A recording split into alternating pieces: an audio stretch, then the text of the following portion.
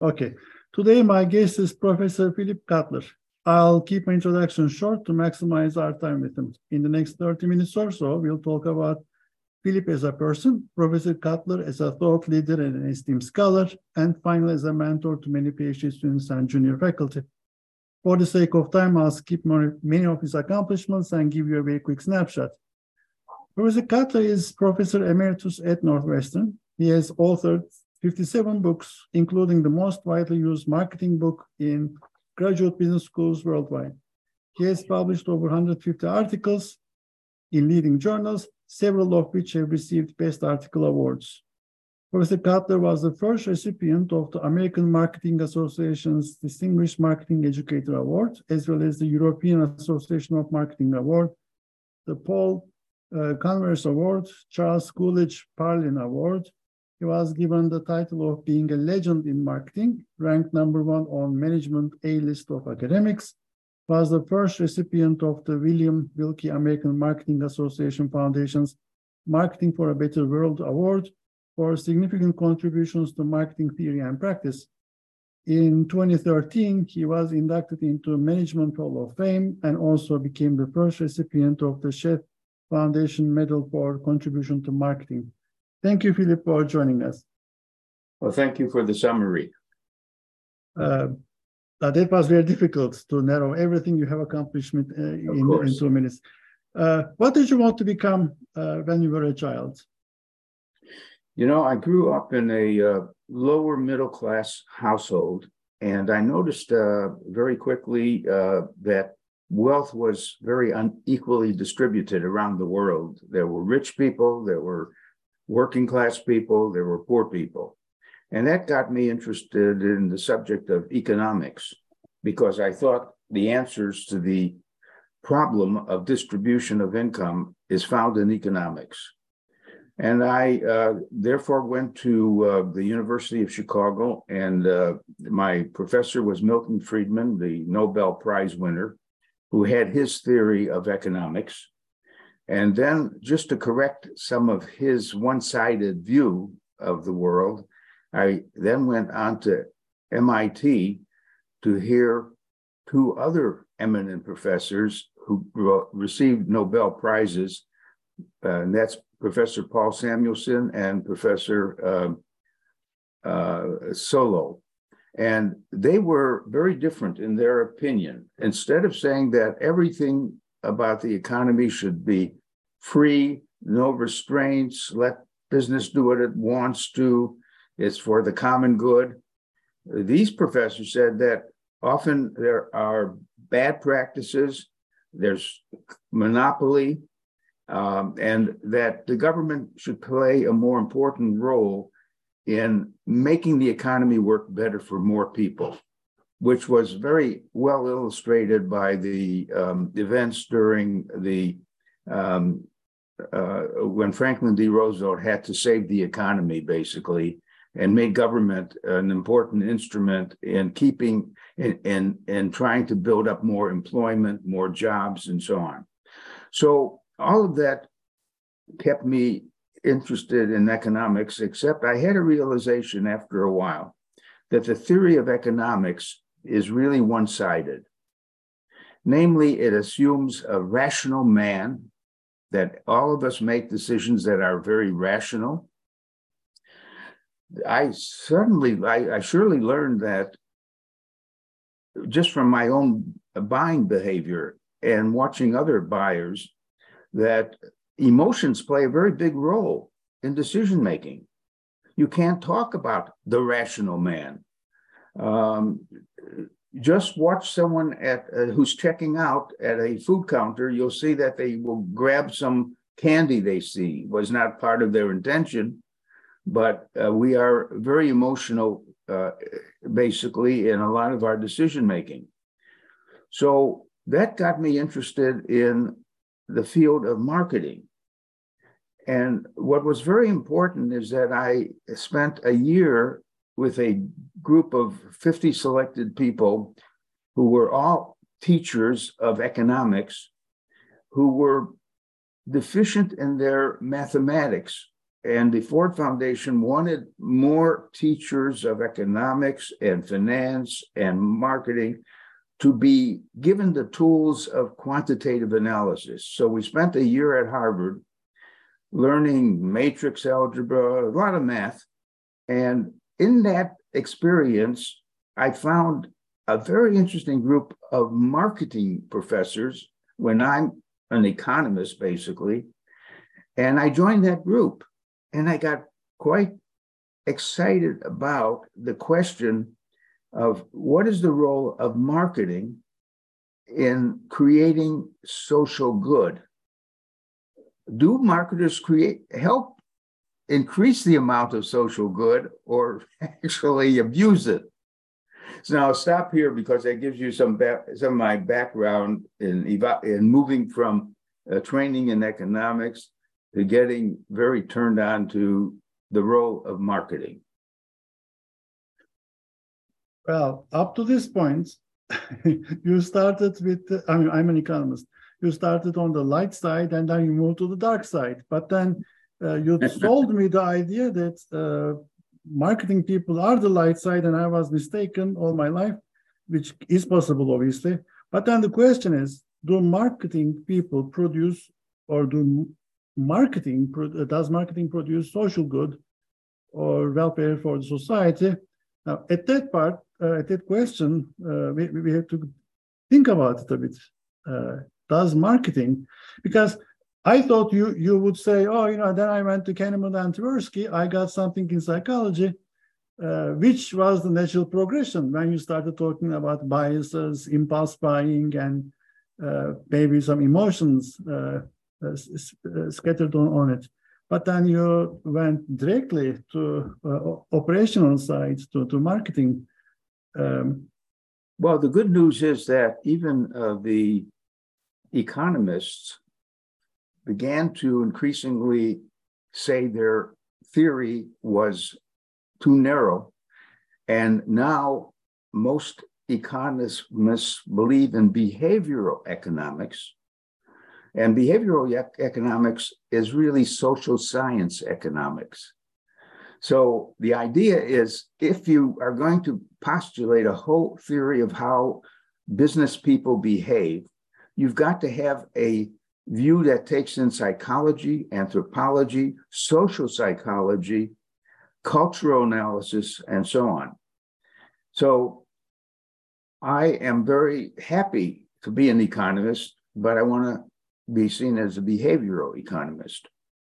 In fact, my work on social marketing is an example of trying to see how we can produce better changes in behavior. For example, a lot of people are drinking, they are busy with habits of alcoholism. They are taking in dope often.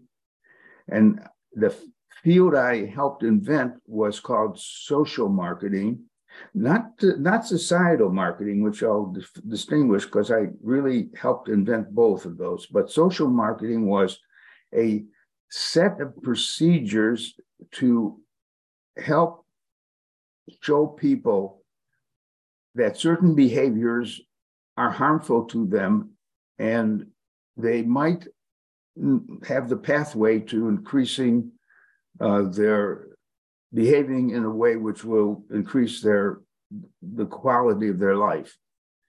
So we started to talk about examining questions like, why do we get addicted to X, Y, or Z?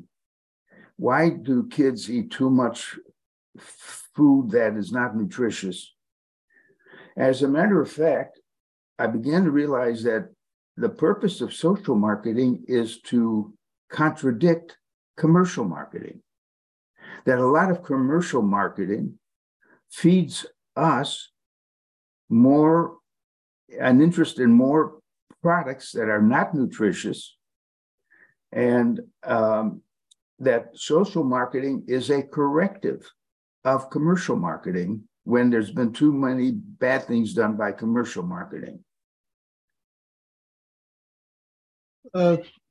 Philip, you mentioned behavioral economics. There's behavioral finance, like David Hirschleifer's work on how he looks at the weather and how it impacts the buying behavior of stocks and investments in the market. How do you deal with the question of greed, or the power of greed, the corporate greed at least, in your work? How does it factor in? Well, I've often written pieces about the ethics of marketing and marketers. Greed is a human tendency that we all have in part. And if we are in a big position in a company, running it, for example, we're out to make money. In fact, now we are increasingly asking companies to not start with the goal of profit making, but to start with the goal of purpose making. What is the purpose of your business? If you clarify that, you might have even more profit, by the way. But the idea is, are you trying to help people live a better life? In other words, what's the impact of your business on their happiness and well-being as customers? Can you factor that in?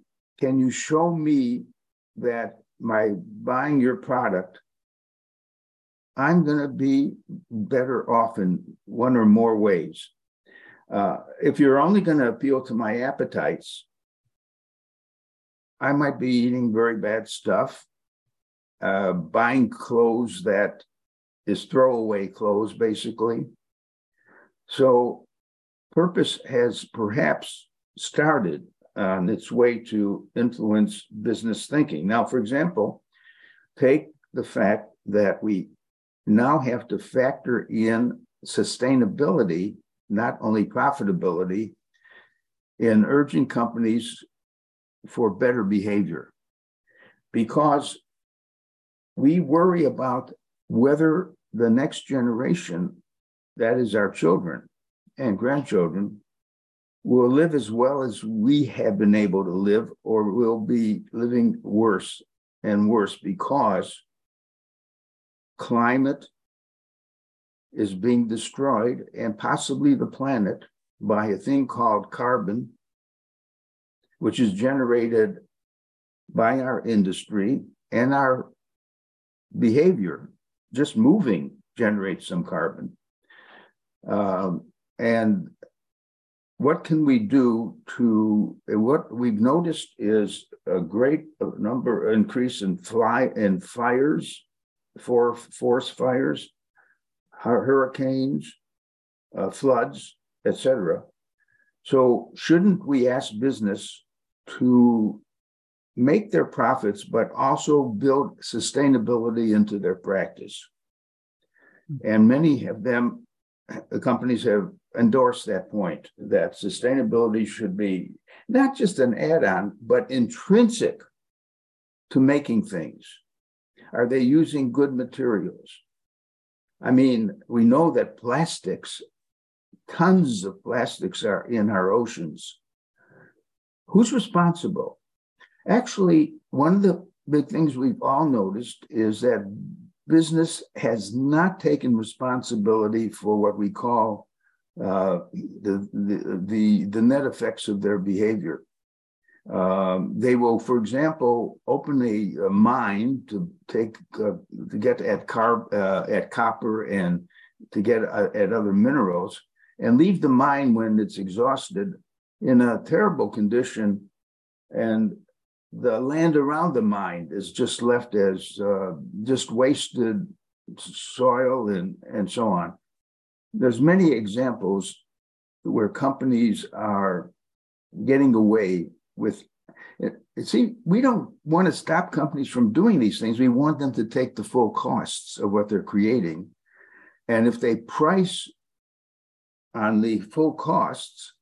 They may have no customers. I understand that. So that would mean that that activity is not really valued.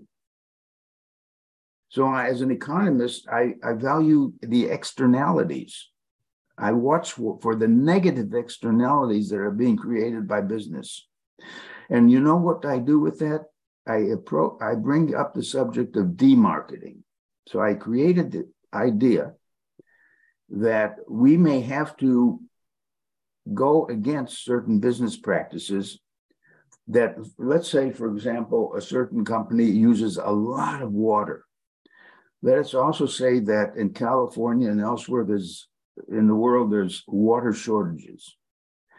That, in fact, making that product, and maybe we may call it just growing flowers, growing flowers uses so much water that maybe instead of celebrating beautiful flowers, we should have some controls over how much water is available, and it should be water. We should have enough for drinking and our health. Do we have to use it in making a lot of products that are highly consumers of water? So demarketing is the campaign's name in California when they found out that there was water shortages, and they asked companies to conserve water. They asked individuals to stop showering every morning. That is social marketing. Doesn't the price mechanism fix it? You're right. As an economist, you're raising a good question. Isn't that the question of, shouldn't we say to a company, please set your price on the cost you have to manufacture the product and the negative externalities that you are creating? The difference is they don't cover as a cost, since it doesn't fall to them, it falls to the society.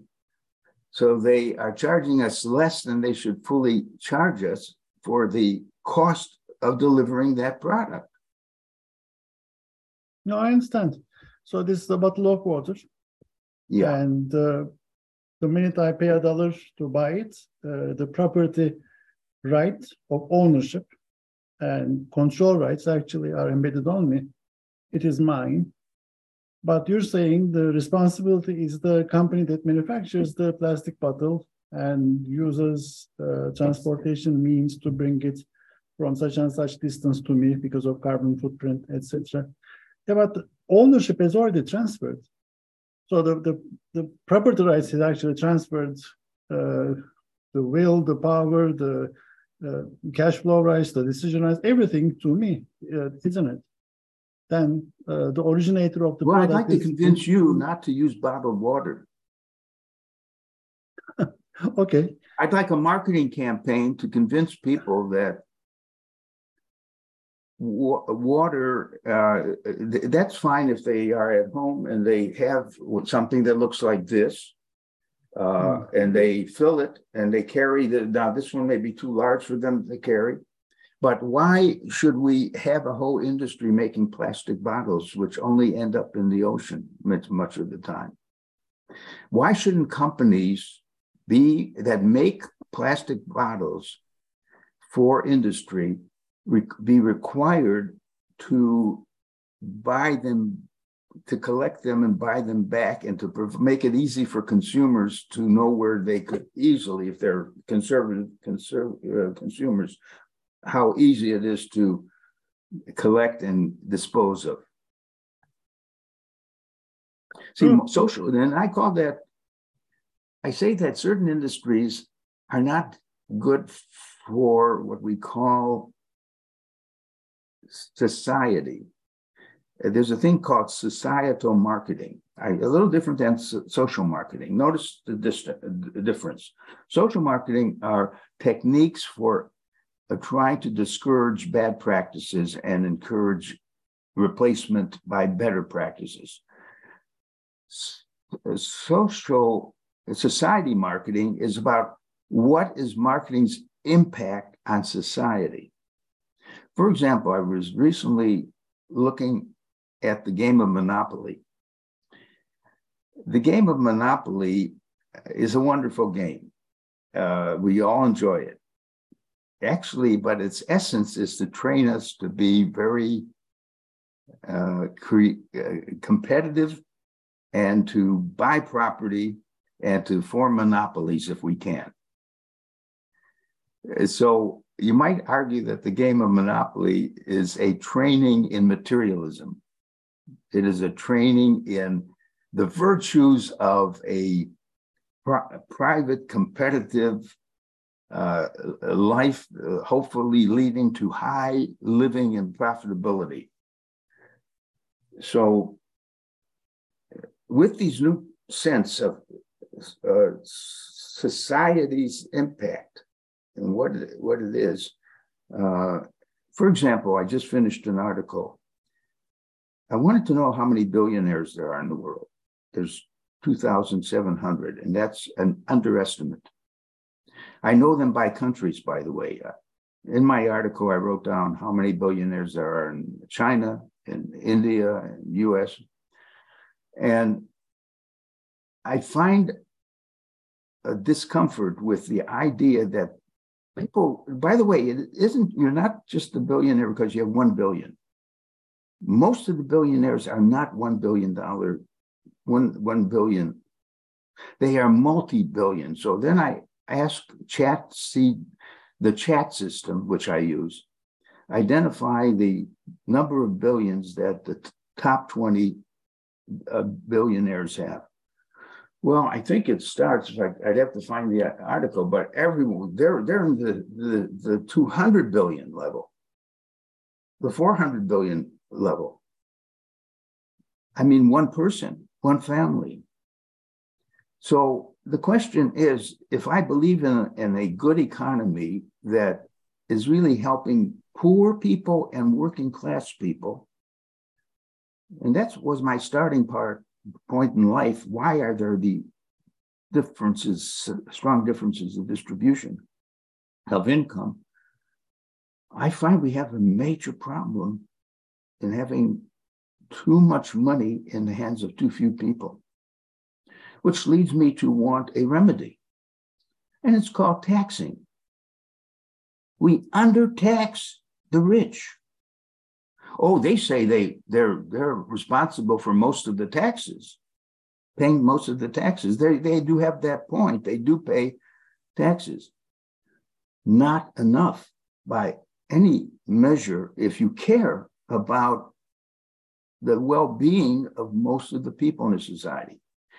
So the result is I have switched from what we call American capitalism to not another system called non-capitalism, but to a better capitalism, which is called Nordic capitalism.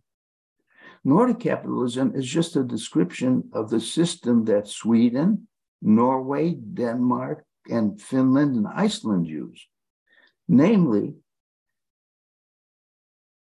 I'll tell you a story.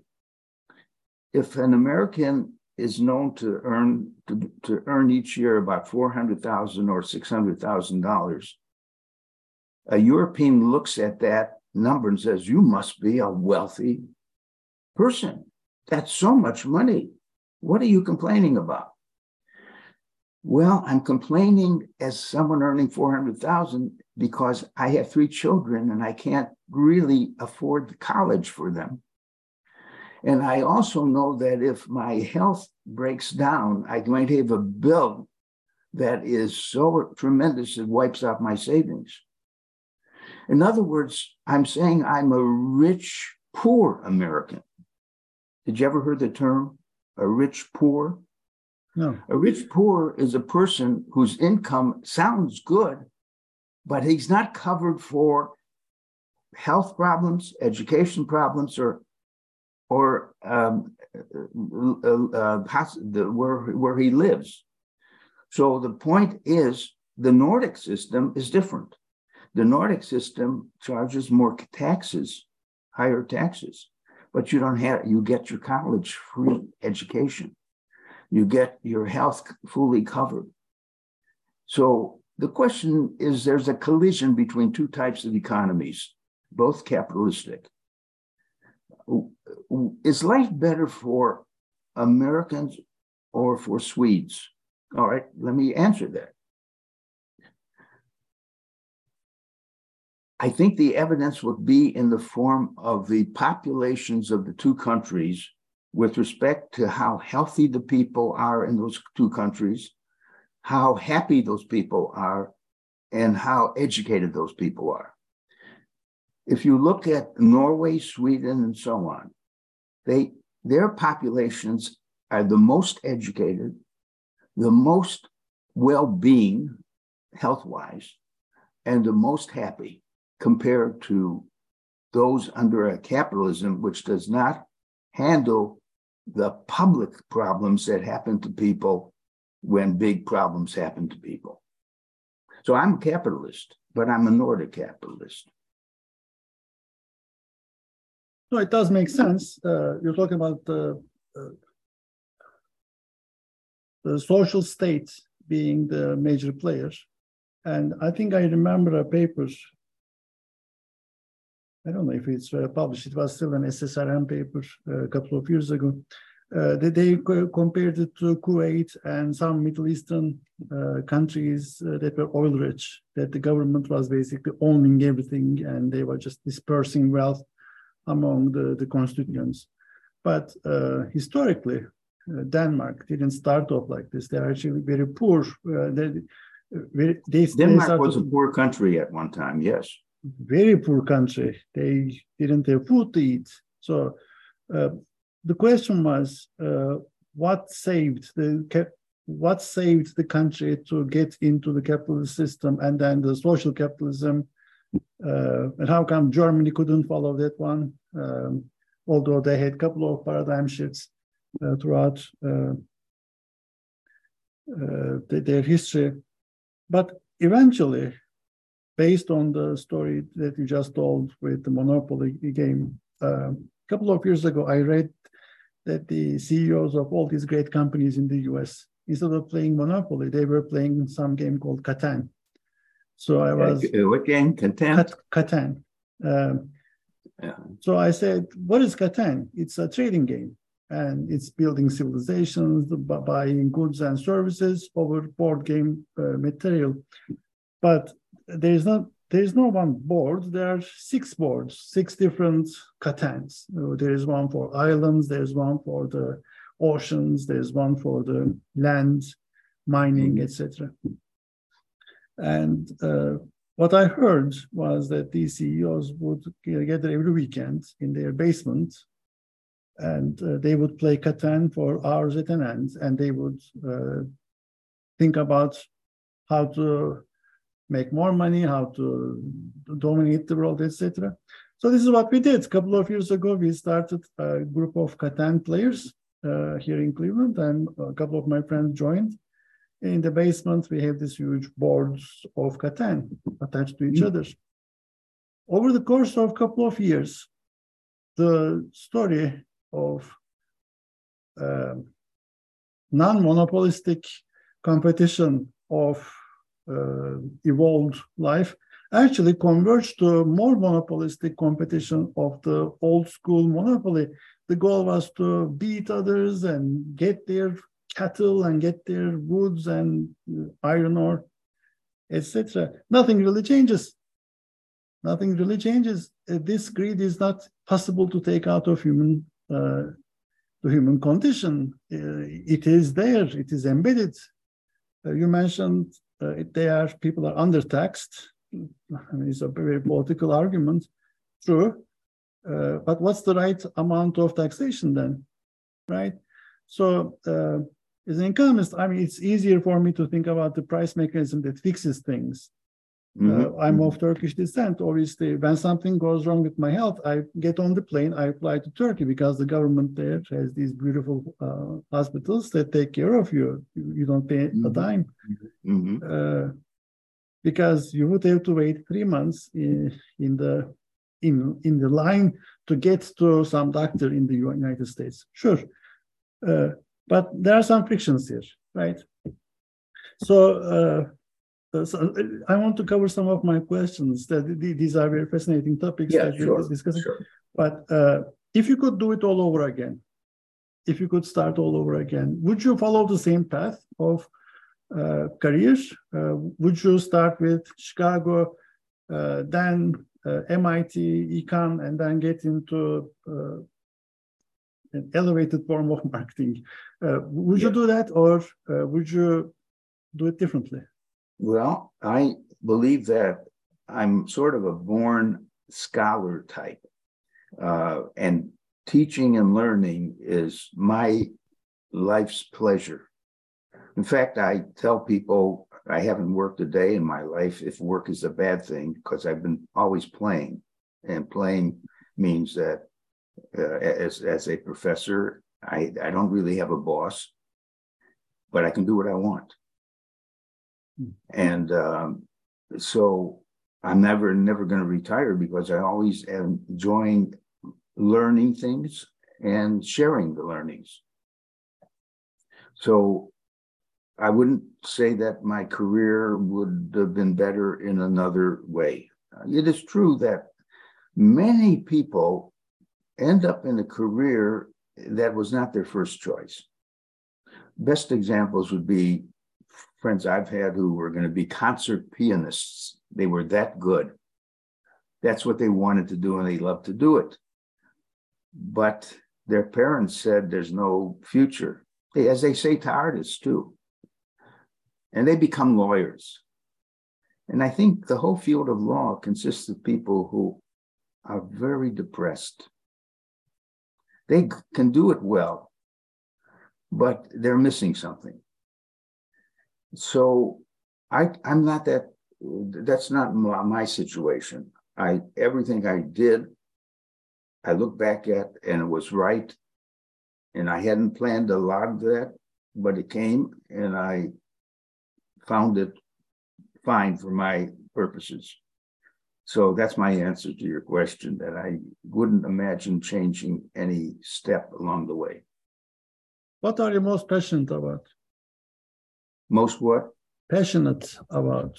What's your passion? Oh, first of all, I am a born collector. I have an interest in, for example, what is called contemporary glass work. If you've known about huge pieces of glass being made, it's a form for sculpture. You can make human figures and sculpt them not in marble or wood, but in glass. And so as a result, I ended up having one of the top collections in the field of contemporary art glass, and built a museum. A part of the Ringling Museum in Sarasota, Florida, has the glass part of the museum, which I built because, and many people come up to me and say, oh, I never knew glass could be such a medium of art.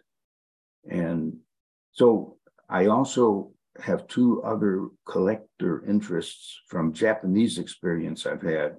One of them is called collecting netsukis, little art objects made of ivory or wood, carvings that are not bigger than, it's a piece of sculpture that you can hold in your hand. It shows either a tiger with a ferocious growl, or a saintly person, a Japanese person, carrying a big sack on his back. So I collect netsukis, and I collect sword guards. The Japanese swords are fantastic swords, and they often come apart, and the guard keeps your hand from going from the handle into the blade. And that's a piece of art. So when you say passions, I'm excited about things like that, and paperweights and other things. And then I'm excited about people. meeting people, students.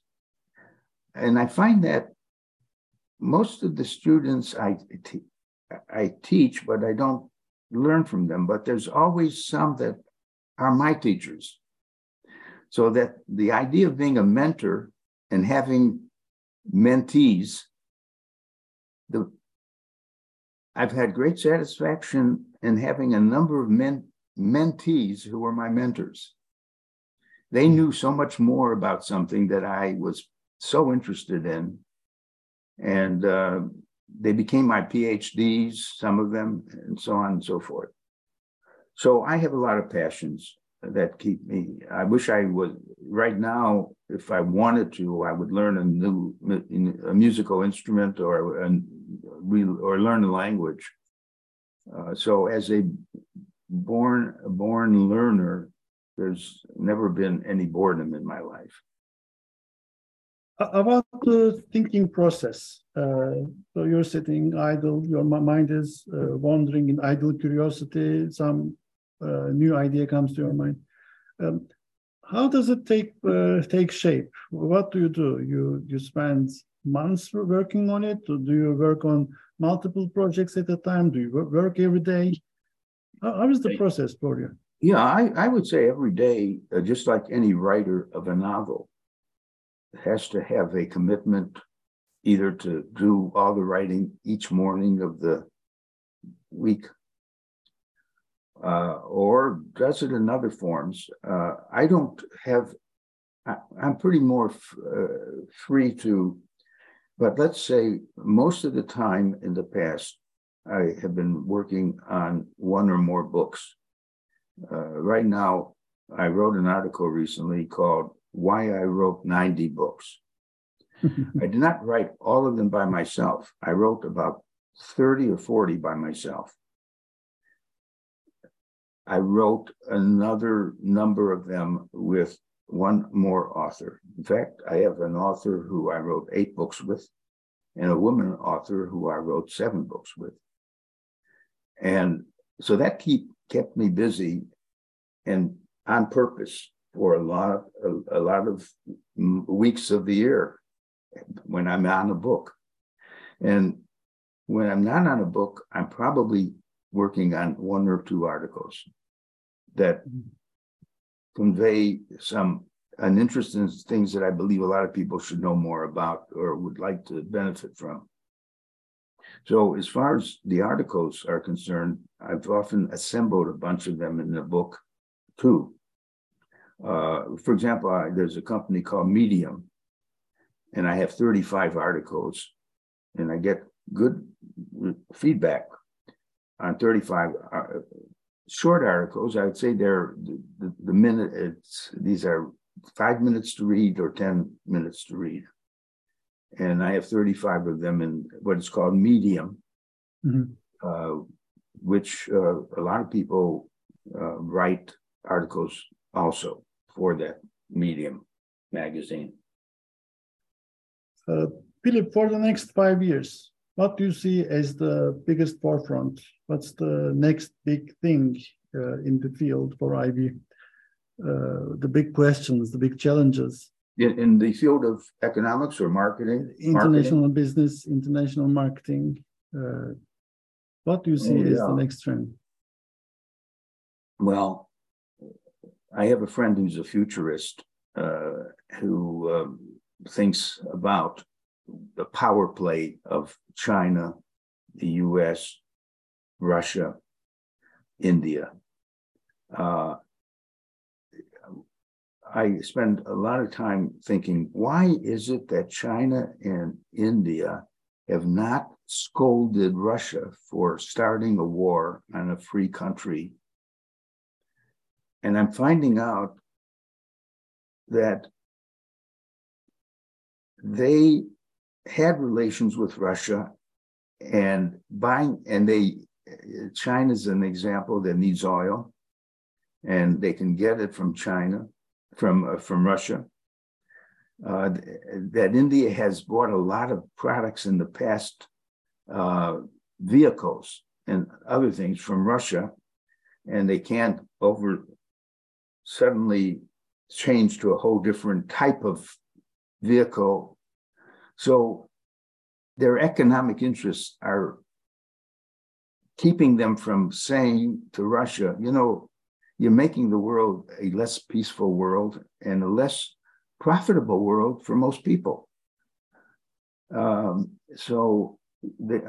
understand better, and I'm hoping that privately, China, see, because the truth is, if China and India together would pressure Putin, he would have to stop the war.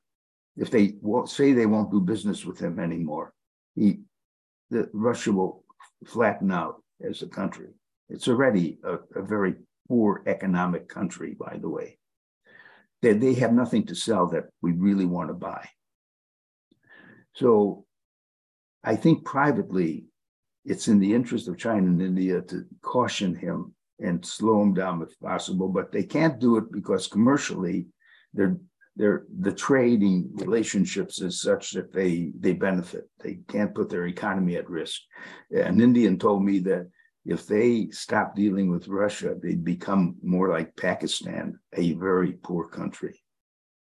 India would become a very poor country. So you're talking about realism. Well, I wrote a book called Marketing Peace.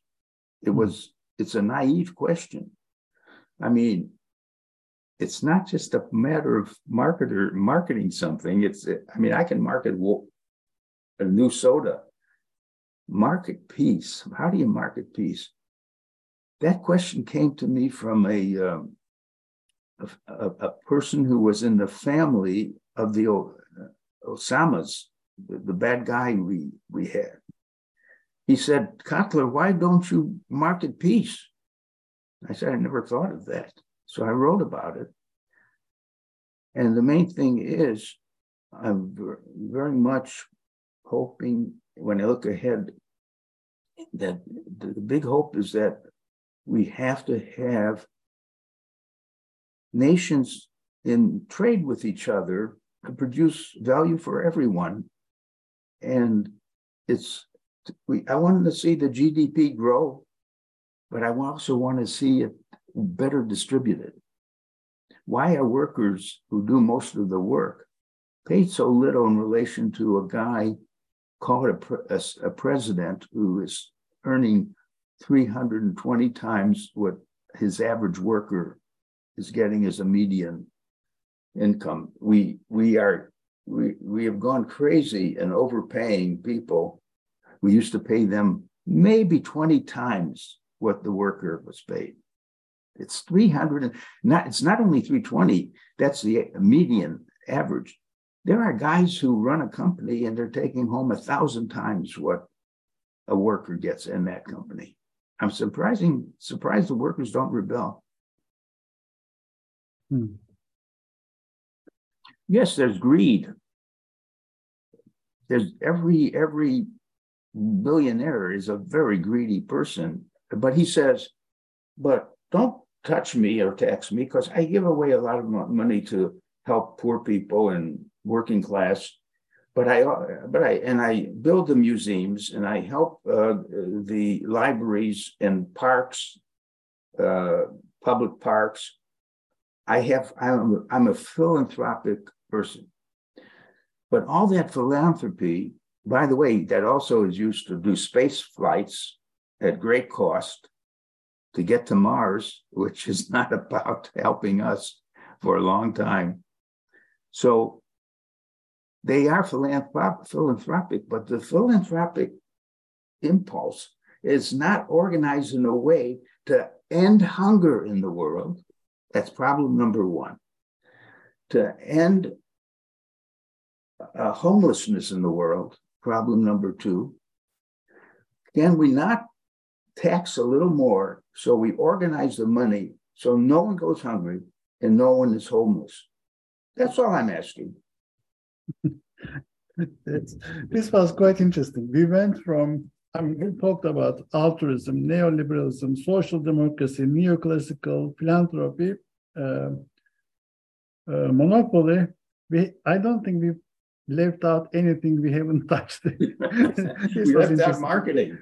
Yeah, Yes. except how do you get the water to the house to put in the steel canisters? That is the question that we don't discuss.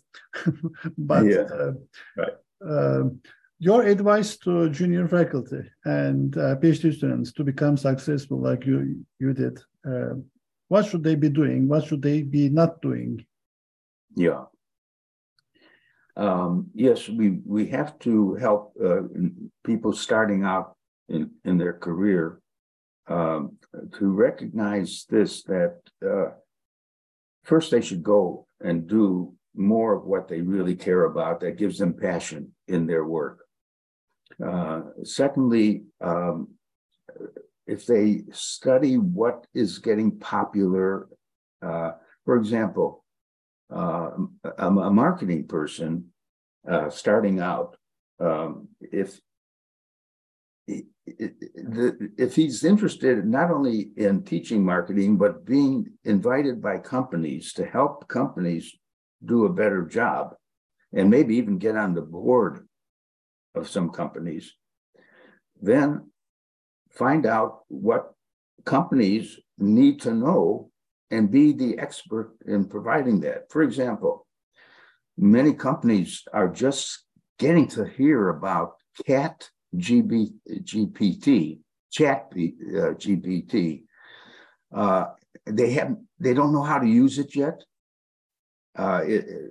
It's an advance over what was just a set of new things, new tools of marketing, like voice, facial recognition, and voice recognition.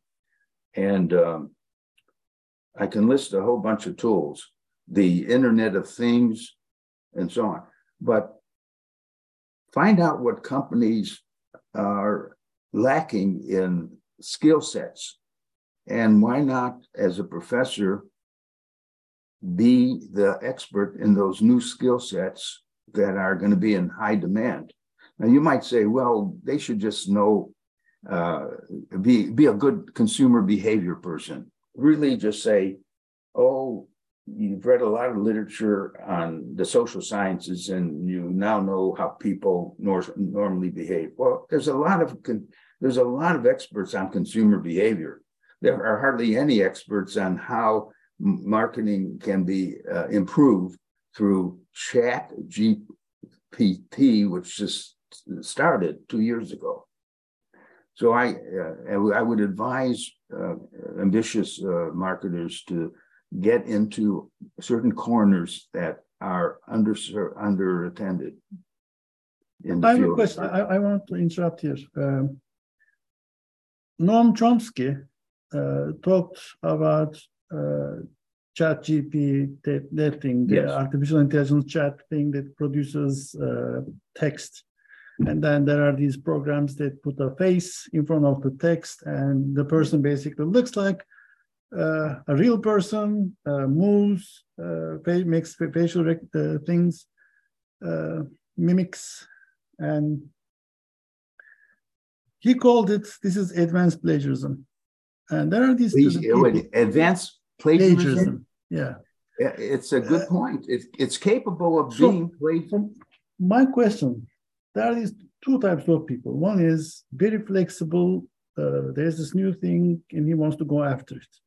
Yeah. And there are these other people who are equally smart, equally accomplished, who are traditionalists. They say, you know what, the basic principle of the matter is the program should not be thinking, the program cannot think, the human does, so why don't you do such and such?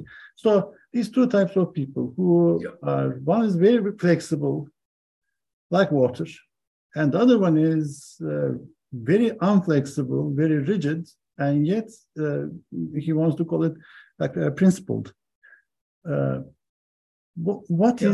Is there a soft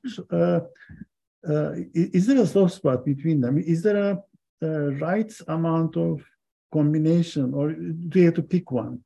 Well, isn't it the old story that any new invention can be used for good or evil? I mean, a car is wonderful to have, but you kill people with a car if you use it wrong. it is true that the new methodologies can allow us to propagandize, to get into what we call misinformation and disinformation.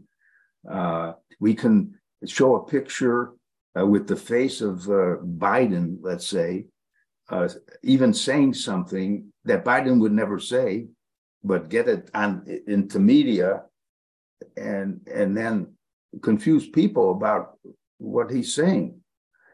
So there's a lot of abuse. We've got to spot and highlight things that are not, that are fake news, basically. Mm-hmm. Yes, a lot of this. But on the other hand, when I got into the chat development, that it helps you so quickly understand something, because remember, the chat is going around the world, and I'm not going around on my own, searching about everything said about a subject, and then putting it out in text, which is very balanced and readable, with some errors. They may say, this is 3 years ago, and they're wrong, it was 1 year ago. Yes, there are errors. The trouble that high schools have now is they can't ask students anymore just to write essays at home, because the students who are trained are going to get a beautiful essay done for them by just going to chat. Mm-hmm. So what you do is you tell the kids that I'm going to put a question to you in class, and turn off your computers. You're going to right now write an essay on that. So they can't go to chat in their computer and so on. So everything could be used for good or bad. I know you wouldn't go so far as to say that, therefore, a professor who wants to learn chat and use it and be a specialist in its use shouldn't do it, because it's also an instrument that could be used for faking things. No, the companies need the positive use of it for expediting a lot of their work. For example, when you're writing copy for a new product, do you know, probably chat could write a better initial thing that you could change around than you can. Chat is now writing poems for people. I just wrote a love poem to my wife, and it's so beautiful. I had to tell her I didn't really write it. It was made by chat. That's fascinating. Okay, for the sake of time, last question. What's the question that I should have asked you but haven't? The question about? What is a question that I should have asked you but haven't? Oh. Did I leave out anything? About what else you might have asked me. You did a good job, because we got into all the side talk about so many things, and I've enjoyed that with you too. I would say you did list a whole bunch of questions that I read about, but I don't remember anything that we could add to our discussion. I will say that marketing is at a point now which may need a new think. There's a book I just saw called The Marketing Rebellion or something. And one argument is that marketers have forgotten humanity. They say that they care about the customer, but they don't show it, and they don't really care. The large companies never are close to you. You're just another person. And that we got to get back to a marketing that meets its claim of really customizing for you, knowing you well enough to design, to not bother you when you're not going to buy a car, and to offer you a very good car when you really want a good car. So that problem has its downside too, because how much do I want an auto company to know about me? I mean, yes, I would want them to know about a wish I might have for a certain type of car, but they're going to try to, nowadays they can find out how I shop, what media I watch, what moves me. I sometimes think there's a real privacy issue that marketers have skirted and avoided, which is going to blow up in their face to some extent.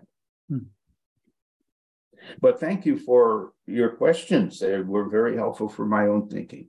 Thank you for your insightful comments. And I learned a lot. I enjoyed it a lot. You gave a lot of things to think about. And these side dishes are the actual main course. This was very good, a good spread of tapas. Thank you so much, Philip. I enjoyed it a lot. Thanks. Okay, and as another economist, the two of us enjoy talking about these things together. Thank you.